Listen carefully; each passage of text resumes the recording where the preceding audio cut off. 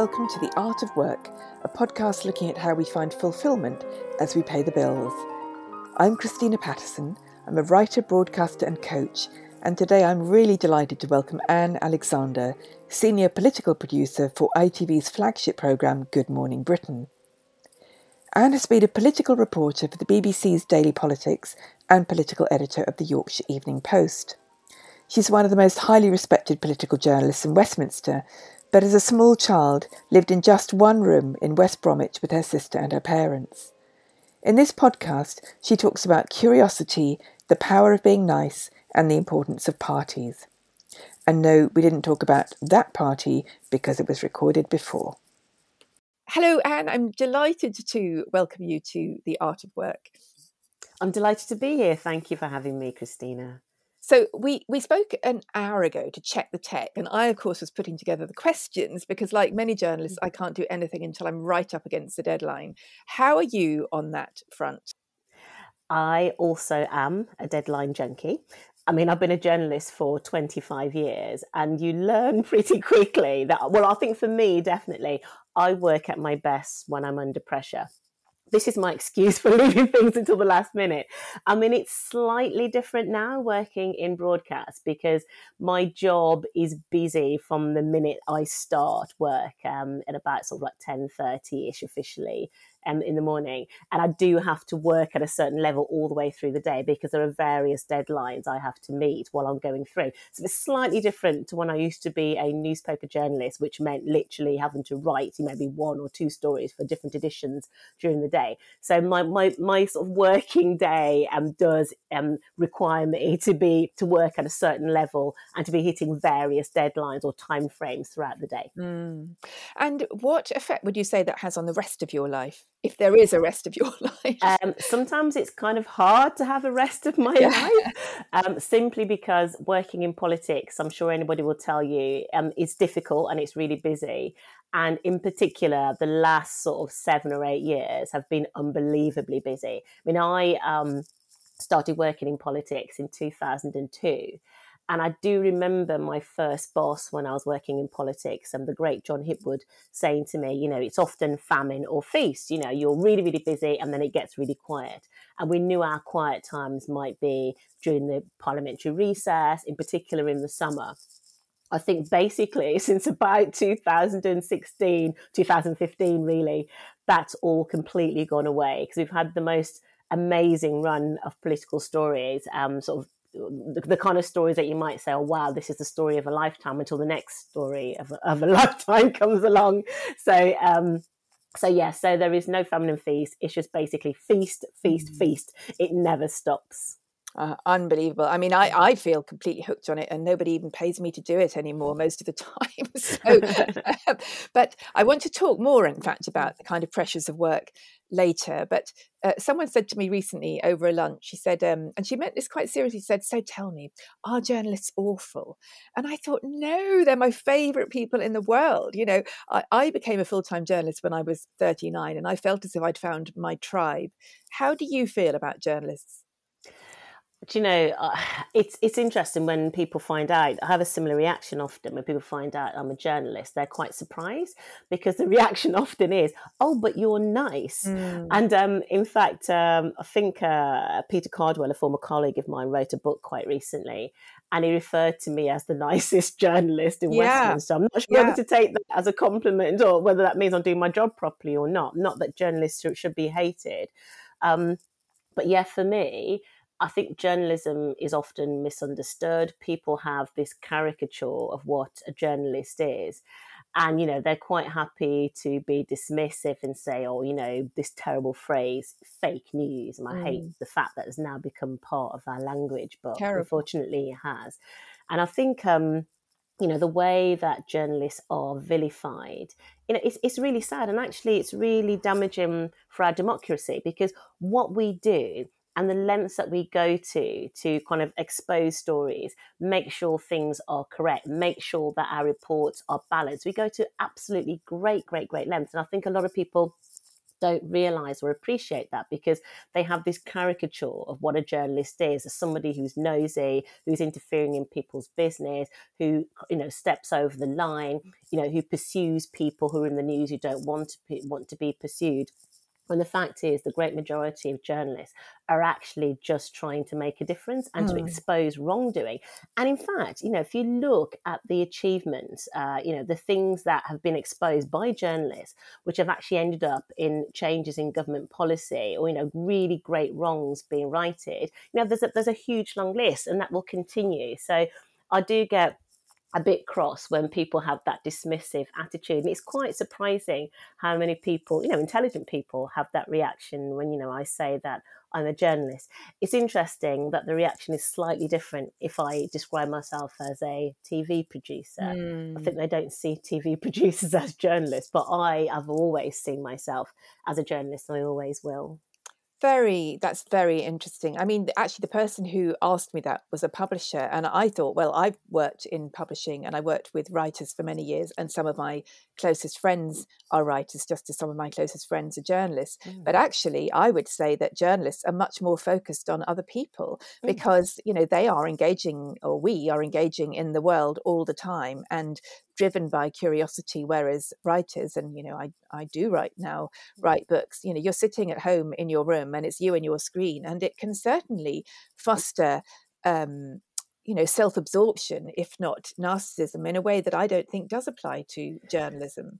I think that's absolutely true. I think, one of the key things that you need to have is an interest in things and in people to be a journalist. I mean, if you're not interested in what's going on in the world around you, if you're not interested in people's stories, if you're shy about talking to people, you shouldn't be a journalist, because that is what the job is. You have to often go and talk to people that, maybe they're people who are classed as really important. I don't know whether it's a Secretary of State or what have you, or maybe you have to talk to somebody who you might not see as being somebody as important, but obviously they really are. It might be a parent, a bereaved parent, but they have a story to tell about what happened to their child, and you have to be able to speak to these people and to switch. You may go from speaking to, I don't know, the health secretary, to speaking to, to Pamela, whose daughter died when she was 15 because, she overdosed or what have you. And you do need that genuine and general interest in people, and the ability to speak to people and to draw their stories out as well. Absolutely. Now, that to me is a person who is empathetic, because you do need empathy to be a journalist. And I think empaths are really nice people, basically. We've established we're both completely marvellous. So now we'll move on to the politicians. You've built up political contacts over nearly 20 years working as a journalist in Westminster.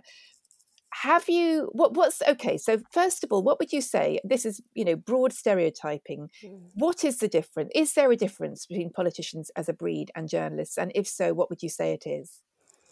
I'll be absolutely honest with you, I'm not sure there's a huge difference. I'll tell you why. Because most people who go into politics, whether it's as a journalist or as a politician, as an MP or a peer or what have you, the majority of them go in there because they know they'll be in a position of power to actually affect proper change. It's one thing kind of being a campaigner and shouting about things, but to actually change things, being a politician or being a journalist with a voice which is amplified, you can actually change things. And it's interesting because you do sometimes get some crossover. There've been some famous crossovers, for example, the Michael Goves of this world, the Boris Johnsons of this world were journalists and then went on to become politicians, MPs. There are lots more examples. They're just the two that spring immediately to mind. So, you do have some crossover. And, and also, this is maybe not as good, but, you do find probably a little bit less now than when I first started 20 years ago. But often you will find that politicians and journalists often went to the same schools, the same types of schools, the private schools like the Eatons and so on. And they may have been at the same university. I mean, that's still the case now.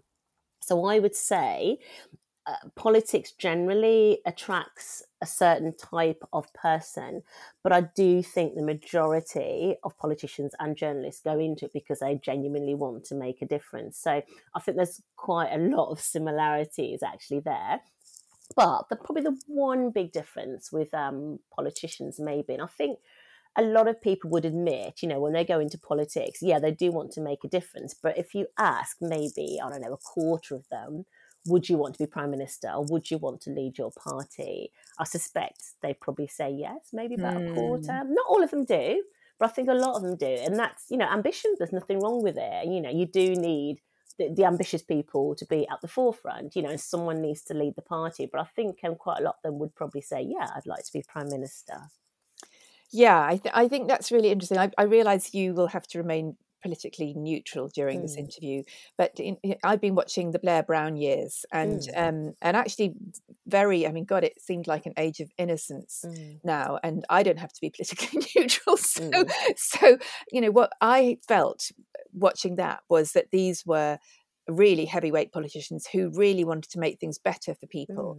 And when I look at quite a lot of the government now, I think these are people who really want to be in power, but I don't have that sense that they really want to make things better. How I realize you can't sort of give away any kind of political allegiances, but do you think that has changed at all? Not necessarily in terms of government. Would you say the kinds of people who've gone into politics have changed at all, or what do you think the sense I'm getting there has to do with? Oh gosh, that's quite a difficult one. I mean, I know what you mean. 'Cause I mean, it's always easier to look back on things with a little bit of hindsight as well. Yeah. And I think if you look at the Blair and Brown years, I think Brown in particular, because he has this reputation of being somebody who is absolutely committed to public service. And I think you can kind of see from the things that he's done since he's been Prime Minister, the fact that he's been focusing on, education for girls, the fact that he's taken on this role trying to get the COVID vaccines out. So I think maybe I see what you're saying in particular with Gordon Brown, Yes. who I sort of see as somebody who saw service more than as the most important thing about his role.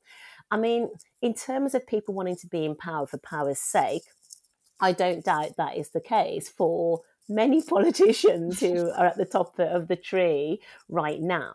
But I would still say there is intrinsically and basically with the majority of them, they do actually want to make a difference. But yes, I mean, also as well, you have this thing about this difference between Labour and the Conservatives, the traditional view that, Labour have always seemed to feel more comfortable in opposition, whereas the Conservatives, they are the party that just wants to get in power and they will do anything to get in power. And in lots of ways, that focus on actually getting into power, that has to be admired because basically you can't do an awful lot if you're in opposition. Absolutely. The basic thing is you can shout as much as you want. This is what we would do if we were in power. If you're not in power, you can't do, well, I say you can't do anything. Yeah. You can help to influence things. But if you want to really, really change the country, you need to be in power. Yeah. And that is the one thing to be really, really admired, I think, for the Conservative Party, who are absolutely single-minded about getting into power. Yes, and that's what Blair understood, and that's what very few Labour leaders have since then. Angela Rayner recently called Tories scum, and quite a few Labour MPs have said they couldn't be friends with the Tory. I assume you are friendly across the political spectrum. What did you think when she said that? I think that when she said that, she was playing to her audience. I mean, she was at the Labour Party conference. There were Labour activists there at this fringe meeting. So she's sort of playing to her people, I guess. Yes. I mean, I have always had an issue with the never kissed a Tory thing. I couldn't be friends with the Tory scum. I mean, it's a very simplistic approach. And, I've had friends say to me, oh, how come, you're friendly with that Conservative MP, or how come you're friendly with that person? They said X, Y, or Z. And I'm very much of the case, look, I have to take people as I find them. I don't like, personally, that kind of language in politics. I think it's uncalled for. I don't think it helps. I don't think it's necessary.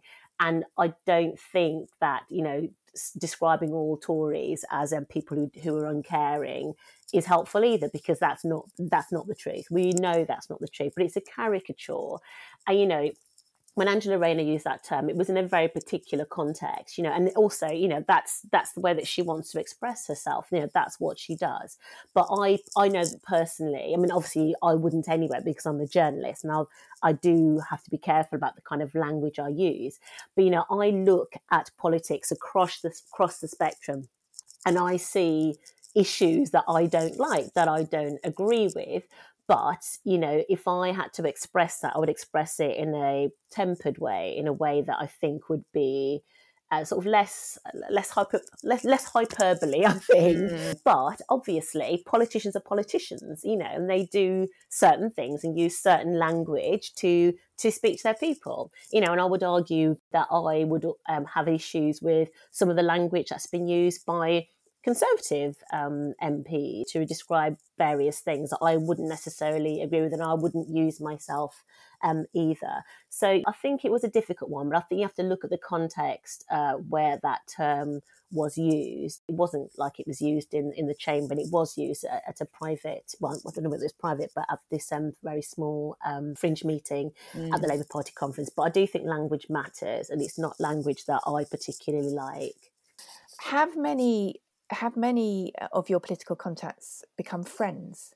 Yes, actually, lots of them. Weirdly, I don't know whether you heard the ping, but about 3 minutes ago, something pinged, and it's actually a former special advisor just asking me to go for lunch. Oh, so, I know that's a friendly lunch. I mean, we kind of still occasionally do business in terms of work. Yes. But this person has become a friend. So yes, I mean, I have made lots of friends through politics who began as began as professional contacts and ended up becoming friends. And I've been to at least 2 weddings, actually, Really? of people that I met who I first met because I was working.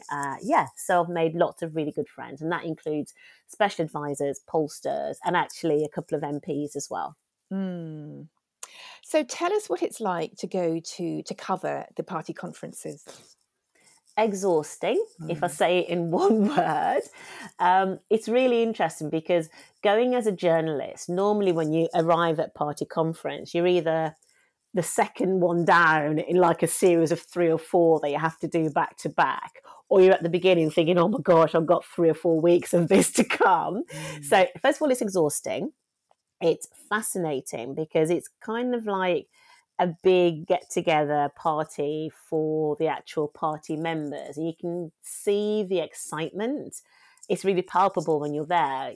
For example, you might be walking around, I don't know, the conference centre, and you'll see people thinking, oh, goodness me, there's such and such. And they're looking over, and it's the Shadow Justice Secretary is walking past, or, the Health Secretary is just over there chatting on that stall. So you see these politicians that you see every day, but being almost lauded as sort of rock stars because they're there with their people, with the party members, and they're going around taking selfies. So it's kind of, it's exhausting, but it's really interesting. It's fascinating to watch, and it's also difficult because you're there as a journalist, so you're observing, you're seeing what happened, you're watching speeches, you're going to fringe meetings. And some of them are actually genuinely interesting. There's really, really fascinating fringe meetings in particular that go on, but you're constantly working. So you might think, oh, that one looks really interesting. Oh, but actually I need to go and cover that for X, Y, for this reason or for that reason. So it's, and also you spend a lot of your time sort of socializing as well, because the social aspect of it is really important. Just seeing people, even if it's just for like a really quick chat, for a quick cup of tea, or actually going out for a proper dinner in the evening where everyone can relax and just chat. I mean, a lot of these meetings that you have with contacts with politicians or what have you, they're very, very relaxed, and often they're not specifically because you're looking for a story. Sometimes it's just staying in contact with people that are important to know that, I'm still around, and yes, please do call me if there's anything you ever want to tell us or anything that we can kind of expand upon, in terms of our coverage on the show. So do you go to the parties, and isn't that knackering? Yeah, it is. And to be honest, I find it really difficult because you get invited to these events. I often make about a quarter of them if I'm lucky, because when I'm at party conference, my alarm goes off at 4:30 in the Oh morning my goodness. because I have to be at the live point at 5 a.m. because we go live at 6. So I get there at about 5, maybe 10 past 5. I'm there with the crew and with our correspondent. It's our political editor, who's Ranveer Singh. So I'm there just to make sure that everyone's happy, everything's running right. We know what we're doing in terms of our live hits. Do we have a VT that Ranveer needs to voice, and so on. And then also, I'll be there to make sure the guests actually turn up, they're in the right place, they're properly briefed, and so on. So I'm on the live from 5 a.m. So you can imagine when you get invited to an event that starts at 10:30 p.m. I have to think long and hard about whether or not I'm actually going to make it. So it's so this is what I do, and this is terrible to admit. I say yes to everything I'm invited to, knowing full well I probably won't get to everything, and I'll try and go to the things which I think are really important. There's certain big set pieces that you have at conference. Like, for example, at the Labour conference, it was always you have to get an invitation to the Mirror Party. At the Conservative conference, you have to get an invitation to the Spectator Party. And basically what that was all about was the fact that at the Mirror Party, the whole of the front bench would turn up, and at the Spectator Party, the whole of the front bench would turn up. So basically, you got the Prime Minister going to the Spectator Party, you got Keir Starmer going to the Mirror Party. That always happens. The parties are also, they're important as well. Again, it's just being seen and just being friendly to people and maintaining those contacts, because, as a journalist, your contacts are key, and it's all about building trust. And, that can take some time. But, I know when I started as a journalist 25 years ago, I was given a little black book, and my tutor, Brian, told me, look, keep this book, write all your numbers down, keep your contacts, look after them, because you don't know where they will end up. And it was such good advice to me, because I've still got the book. It's ripped somewhere. It's in a drawer somewhere. I found it like last year. But when I look back at it, I'll find contacts for like a lowly press officer I dealt with maybe, 15 years ago. Oh, that person's now working at Number 10.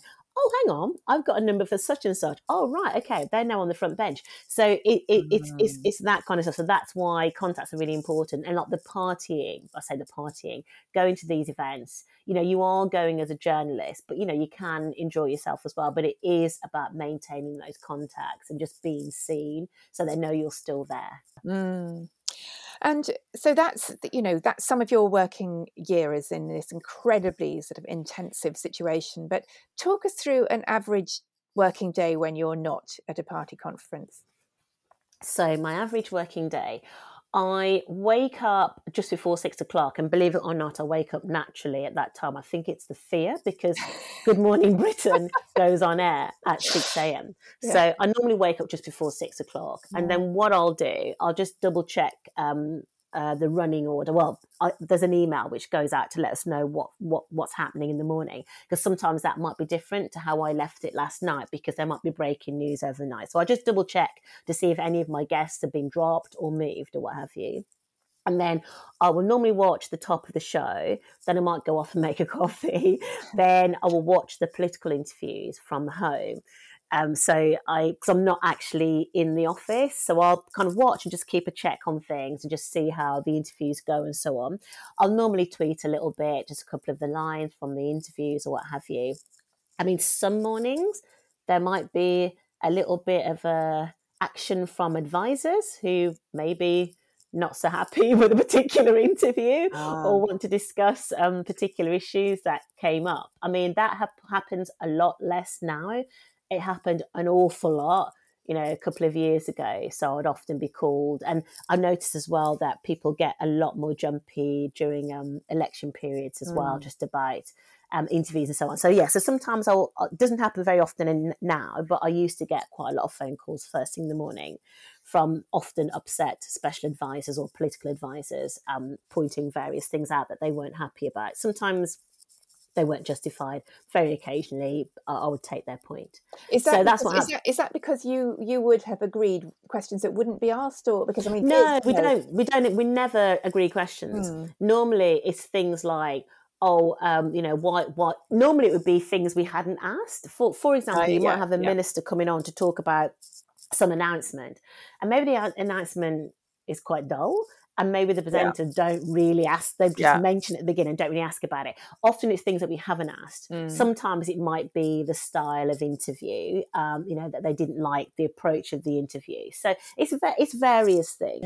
And then I start looking at emails and replying to things at about 9:30 normally, and I just double check just to see what I should be thinking about for political news for the next day. And it might be me just double checking what's on the agenda on the House of Commons, or just checking about what to expect. Like, for example, we've got the budget coming up, and me just double checking that we've got the right guests lined up and so on. And then we have our morning editorial meeting, the one where I talk to my boss and my colleagues at about 11:30. And by then, the programme's editor has an idea of what they want. So they talk through the timings, they're looking at which guests are made it, which guests won't make it. I mean, for us, it's pretty straightforward in terms of politics. I mean, normally we have a government minister on every day. We sometimes have a Labour front bencher on as well. Then sometimes we'll have other people on. I know, let's say the Gordon Browns of this world, or what have you, or as in like big name political guests who aren't necessarily front benchers anymore. And then I will then not get to work with researching and writing very complicated and detailed briefing notes for the presenters. So while I'm doing that, I also have to go to the lobby briefing. So the lobby briefing sometimes clashes with our morning meeting. So I'll sometimes miss the morning meeting because the lobby briefing is really important just in terms of knowing what's happening with government and getting responses on the big issues of the day.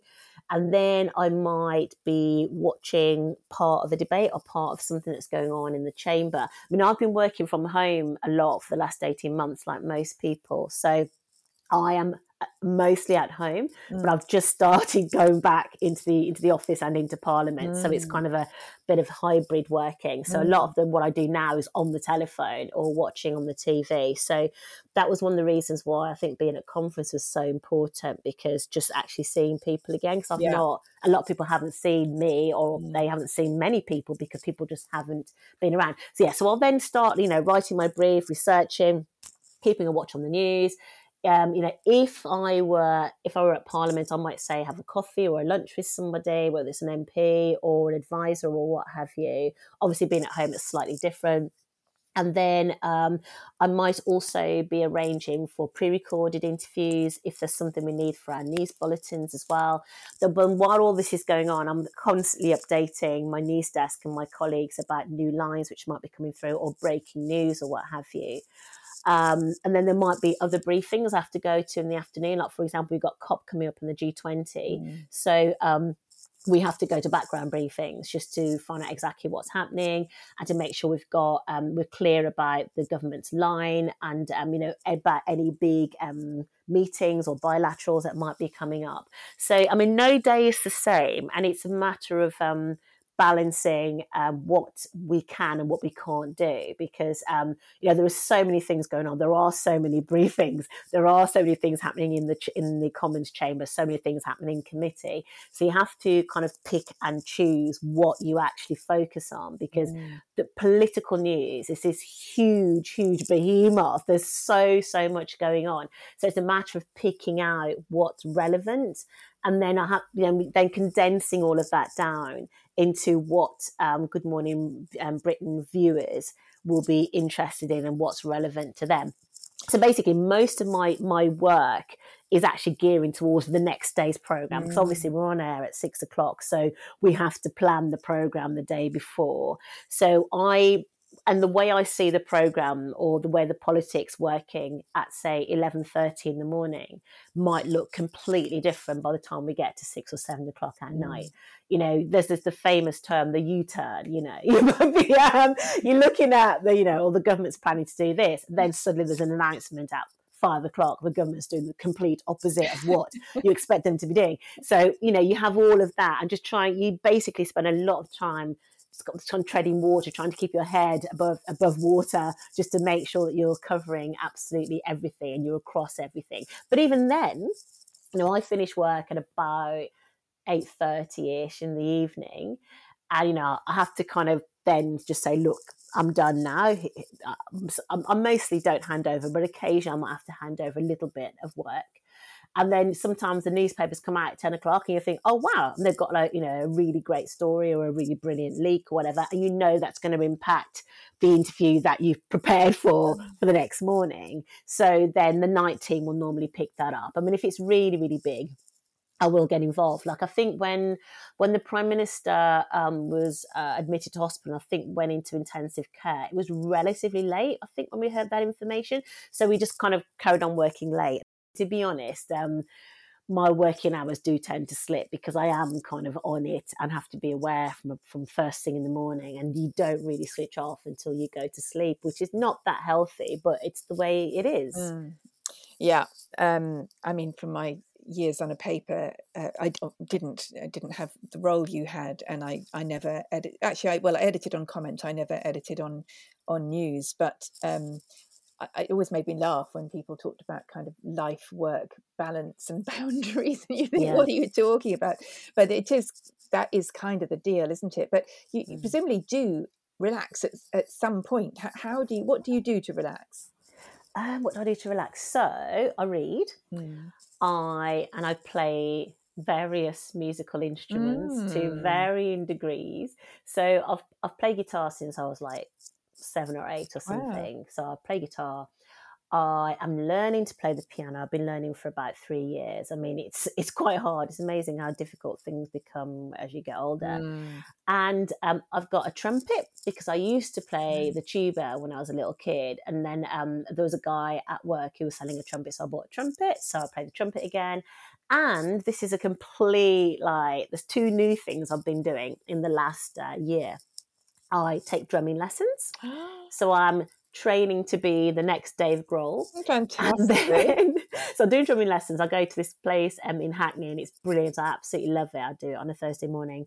And then the new thing, which I haven't even got anywhere with yet, I bought a cello. So I'm going to learn to play the cello. So for me, it's music and reading. Those are my 2 relaxation things. But I mean, I kind of see things and I just dive in. So basically I'm trying to learn 3 different instruments at the moment.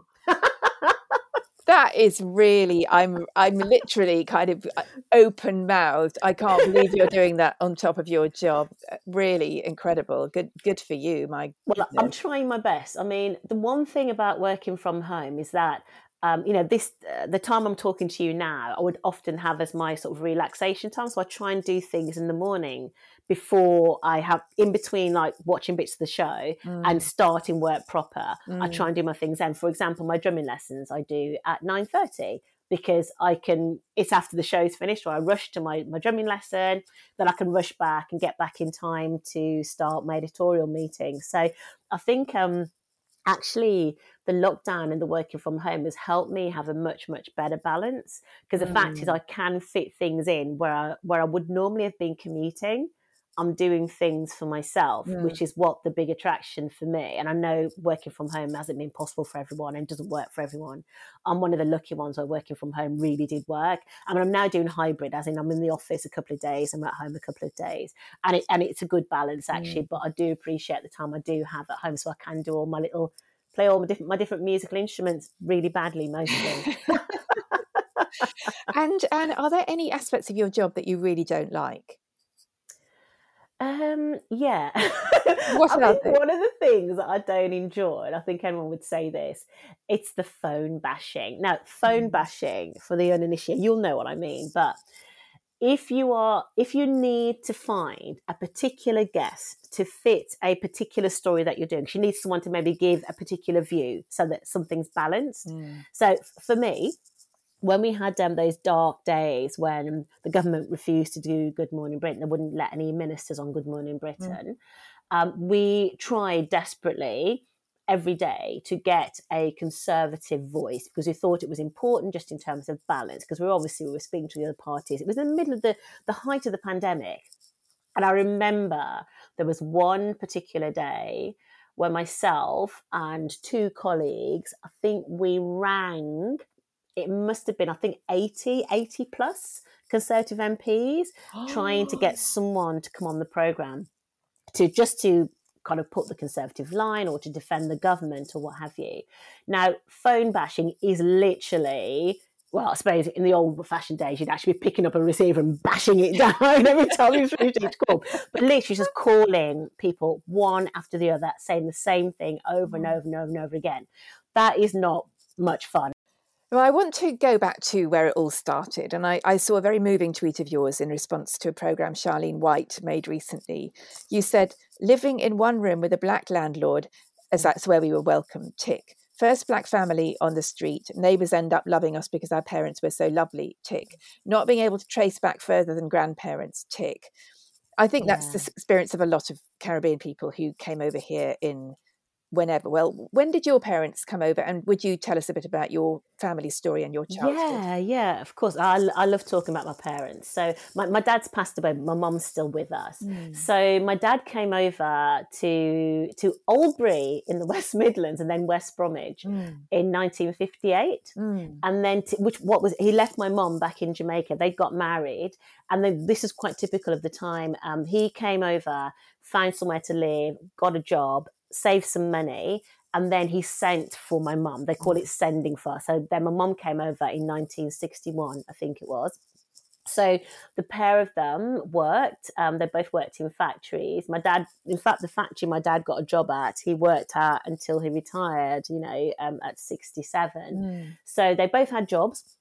They lived in this house in West Bromwich with a woman who ended up being my godparent, my godmother. So my older sister Janet was born there. I was born there. And at one point, up until I was about 2 or 3 months old, literally my mom, my dad, my sister Janet and me were living in one room in Miss Bell's house in Tyne Street in West Bromwich. So that's where I started my life, living in one room. You had like a shared kitchen.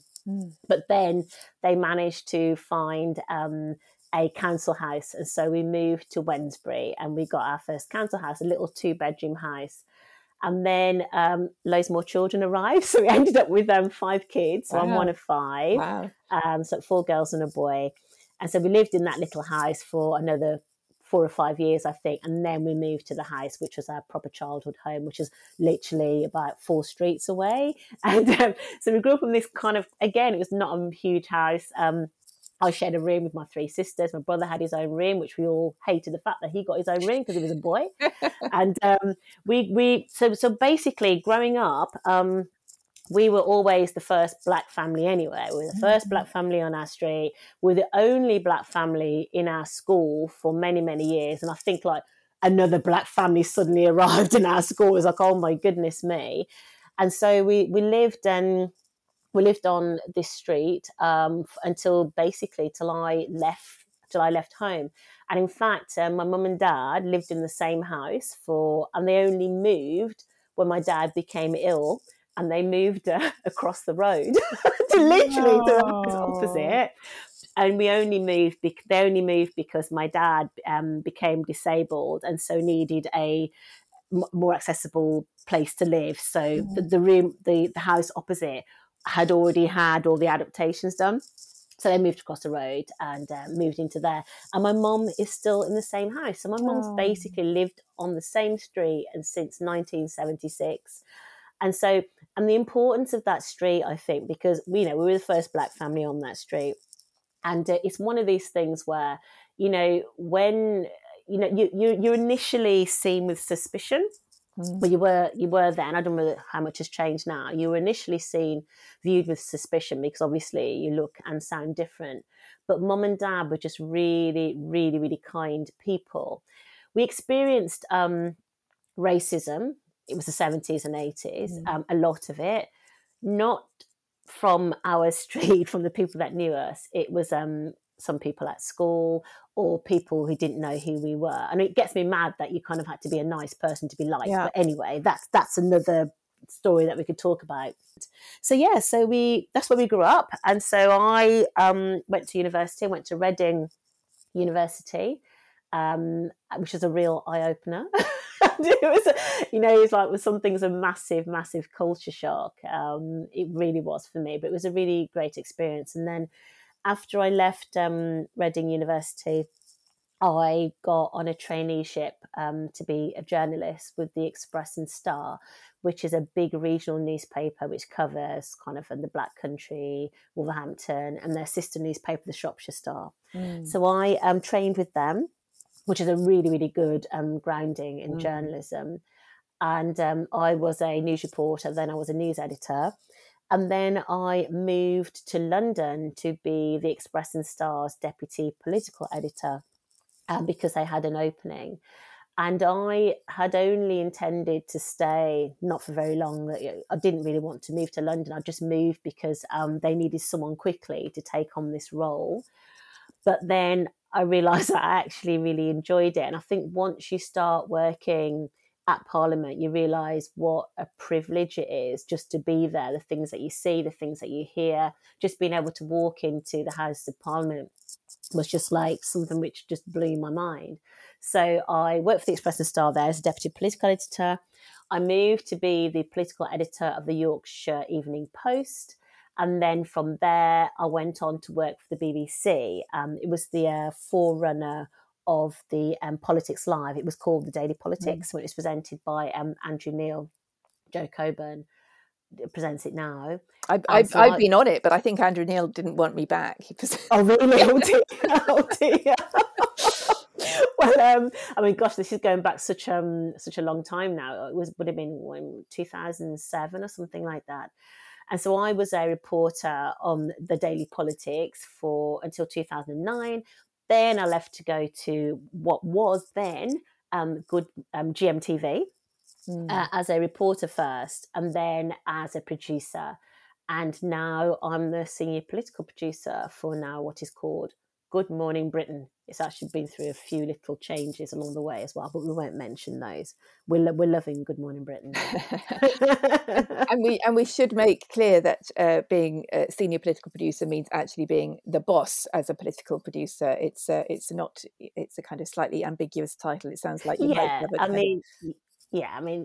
titles and titles are basically I'm kind of in charge of making sure that what we're covering politically is what we need to cover, and that we've got good relationships with the government, with different parties and so on, that we're focused on what we should be focused on. So yeah, that's what my job is. And what did your parents must have, your mum must be so proud, but what were their ambitions for you? Do you know, their ambitions, they weren't huge. All they wanted was for us to go to school, get an education and get steady jobs. Because for them, getting an education was not straightforward. They both had to leave school at 13. My mum had to leave because her father died. She had to go to work, basically. Bear in mind, I should explain, my mum is now 89. My parents they had us quite late, partly because it was part of the immigrant experience. So my mum had to go to work at 13. My dad had to leave school for a similar reason. It's like, if you can't pay to carry on past a certain age, you just leave and you have to work.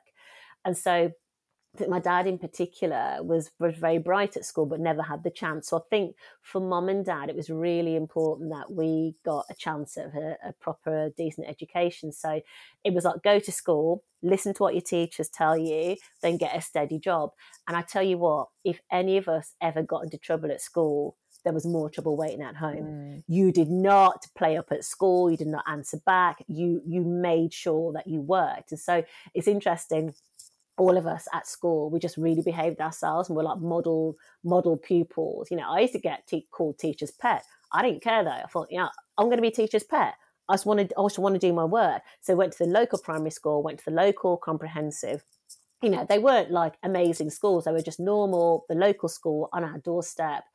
You know, I did okay at school. I mean, you know, then I went on, did my A levels and went on to do, you know, a degree, because I mean, I'm not like saying I'm super bright, but I was probably like brighter than average. So, and we all took different routes. So I think for mum and dad, that's all they wanted for us, and just to have steady jobs. So I know that, I'll give you a funny example. My sister, Sandra, when she got her first proper job after leaving university, she worked at the local hospital. My mum thought this was marvellous and thought, that's it, she's made it. She's got this job at Walsall Manor Hospital. But then when Sandra then moved somewhere else for like a more senior role, my mum was dismayed. Like, why are you leaving? It's like, because this is a more senior job. And Ranveer Singh said on Good Morning Britain after the disgraceful racism after the Euro final towards Marcus Rashford and Bukayo Saka, she said, you're privileged if you don't have to think about it, which is probably the kind of a very good definition, really. How far would you say that has changed for you? Yeah, it's changed. I'll tell you why it's changed, because I suppose the fact that I live in London, which is a very, very diverse city, means that, yeah, I think I'm made to think about it a lot less. I mean, I think it happened a lot more when I was younger, because obviously we lived in a very sort of white area. It was the 70s and the 80s and the 90s, I guess. But not to say that this is not something which is not still an issue. You know, I've talked about this before, but I've been mistaken for waitress at posh events attended by politicians, where I've been there as a journalist. And there was a particular occasion where I was standing there talking to a group of people. An MP turned round with an empty glass, saw me, and just handed me the glass. And I just took the glass. I was so shocked. You know, and I've been mixed up with Dawn Butler. I don't really look like Dawn, but we've got similar hair. You know, and those are just like two small examples of things which have happened around the parliamentary estate. But, you know, there are the occasional things which have happened even in London, you know, not so long ago. And I'll use the term because it's offensive but not that bad. But I got called a darkie. I mean, it was literally, I mean, I'm laughing because I couldn't believe it, but I actually got called a darkie. It was about, I think I wrote about it on Facebook. It was about 3 or 4 years ago. Not that long ago. So, I mean, it's still there. And like Ranveer is absolutely right. You are privileged if you don't have to think about, you know, your race. But the fact is, you know, you do have to think about it. And, you know, you see the differences in the way that people are sometimes treated. I mean, I just try and go about my life and do what I'm doing. But, you know, when you have someone coming up to you and saying things like, oh, really? Oh, is that what your job is? Oh, right. So where are you from then? And I'm like, well, I'm from Wednesbury. No. I mean, like, where are you from? From Bongo land, yeah. Yeah. If you're talking about where my parents are from, I mean, I'm quite happy to talk about where my parents are from. You know, they're Jamaican. That is my heritage, and I'm really, really proud of it. But, you know, it's like I was talking to a friend of mine, a black woman, who was actually on her way to do an interview with the BBC. And she got stopped at a checkpoint at a tube station because they were looking for sort of gang members. And she was like, well, I'm on my way to do an interview for the BBC. And when she talked to other people who were there to be guests on this particular show, none of them, they're all white, none of them had been stopped. She was the only person who'd been stopped, and she was black. So that kind of tells you about some of the unconscious bias, which you do sometimes still have to deal with. But I have to say, it is different working and living in a place like London, which is very, very diverse compared to growing up, in an area which was not diverse. And often the racism, I think, just came from mostly, not sometimes from a place, a nasty place, but often from a place of ignorance, just throwaway comments such as, oh, you'd be really pretty if you were white. It's things like little. When I say little, that's quite a big thing, but it's things like that, or people just assuming, oh yeah, you must be into rap music. Oh, I bet you can dance. Oh, can you twerk for me? Literally, I've had men say to me, "Can you twerk?" It's stuff like that. It's still there. I mean, it's awful. It's awful. Obviously, we know that this happens, and plenty of people I know have also experienced it and continue to experience it on a daily basis. But it's very upsetting to hear it. Are there any positive qualities you would say you have developed from these terrible experiences that have helped you in your career? I think resilience is one, because you have to be resilient. I'll tell you something else as well. And I was talking about this to a friend not so long back. I'm quite proud of the fact that I can converse with, have a connection with, talk to people from all walks of life.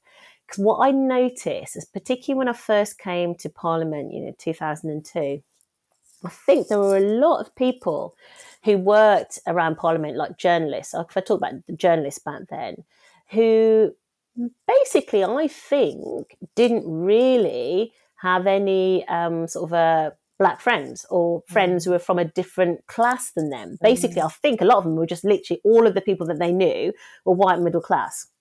So I remember when I first came to Parliament, and I'm just, I'm from the Black Country, I'm friendly, I'm chatty. So, if I'm walking down a corridor and I see someone coming the other way, we're in the House of Parliament, I'll normally smile and nod, or say good morning or good afternoon, especially in where we work as journalists in the House of Commons, because the corridors are really narrow.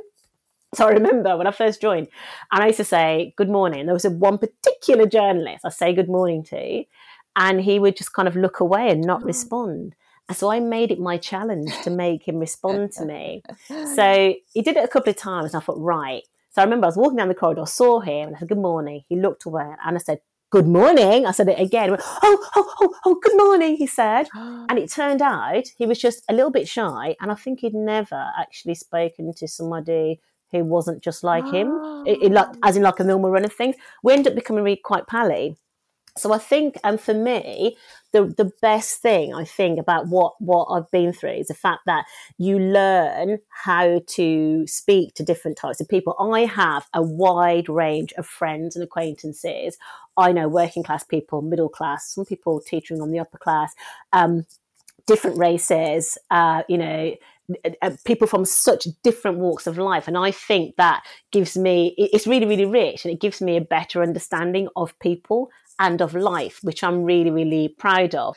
And what advice would you give to a youngster starting out now, trying to figure out how the hell to earn a living? You mean in journalism, or just generally? In anything, actually, because the world has changed so much, and it's a really difficult thing to work out. And we spend so much of our time working, and you can get stuck on routes that kind of lead nowhere. I would say, and I need to listen to this advice myself, but I would say try as many different things as possible and get as many skills as possible. So, I mean, the way things are going now, I mean, the younger people that I know who are in their 20s, they have these kind of, what do you call them, mosaic careers? I don't know. Well, they're doing like 2 or 3 different things all at once, and they're being really creative. The brilliant thing about the way that we live now, and the internet is responsible for so much good as well as harm. But, the fact that, you can go onto social media, the fact you can create your own website, you can contact people who you normally wouldn't have been able to contact really easy just by following them on Instagram or on Twitter or Facebook or what have you, which gives you a lot more freedom, and it allows you to amplify your voice. So if you're a young person, for example, who wants to, I don't know, get into journalism or do writing or what have you, you've got really easy platforms to show a really, really wide audience what you can do, which wasn't there, 10, 15, 20 years ago. So I would say get as much experience in as many different areas as you possibly can, and just try your hand at it, and don't restrict yourself to one particular thing. I know people who've changed their careers in midlife who've admitted, oh, actually, yeah, I was a lawyer, but actually I thought, no, I fancied doing journalism. So they left after like 20 years and retrained or what have you. So there's always, there are options, and that you're lucky because you can look at having a career which involves lots of different disciplines. Brilliant. I'm going to end that here, but thank you so much, Anne. It's been an absolute delight to talk to you. Oh, thank you so much for having me. I've really enjoyed it. Thanks so much for listening. If you like this conversation, do subscribe to The Art of Work on Apple, Spotify, or any of the main podcast directories, and do share, rate it, and leave a review. For tips, wisdom and advice about The Art of Work, do follow at The Art of Work on Twitter or at theartofwork.co on Instagram, which is also the name of the website. And do join me next week.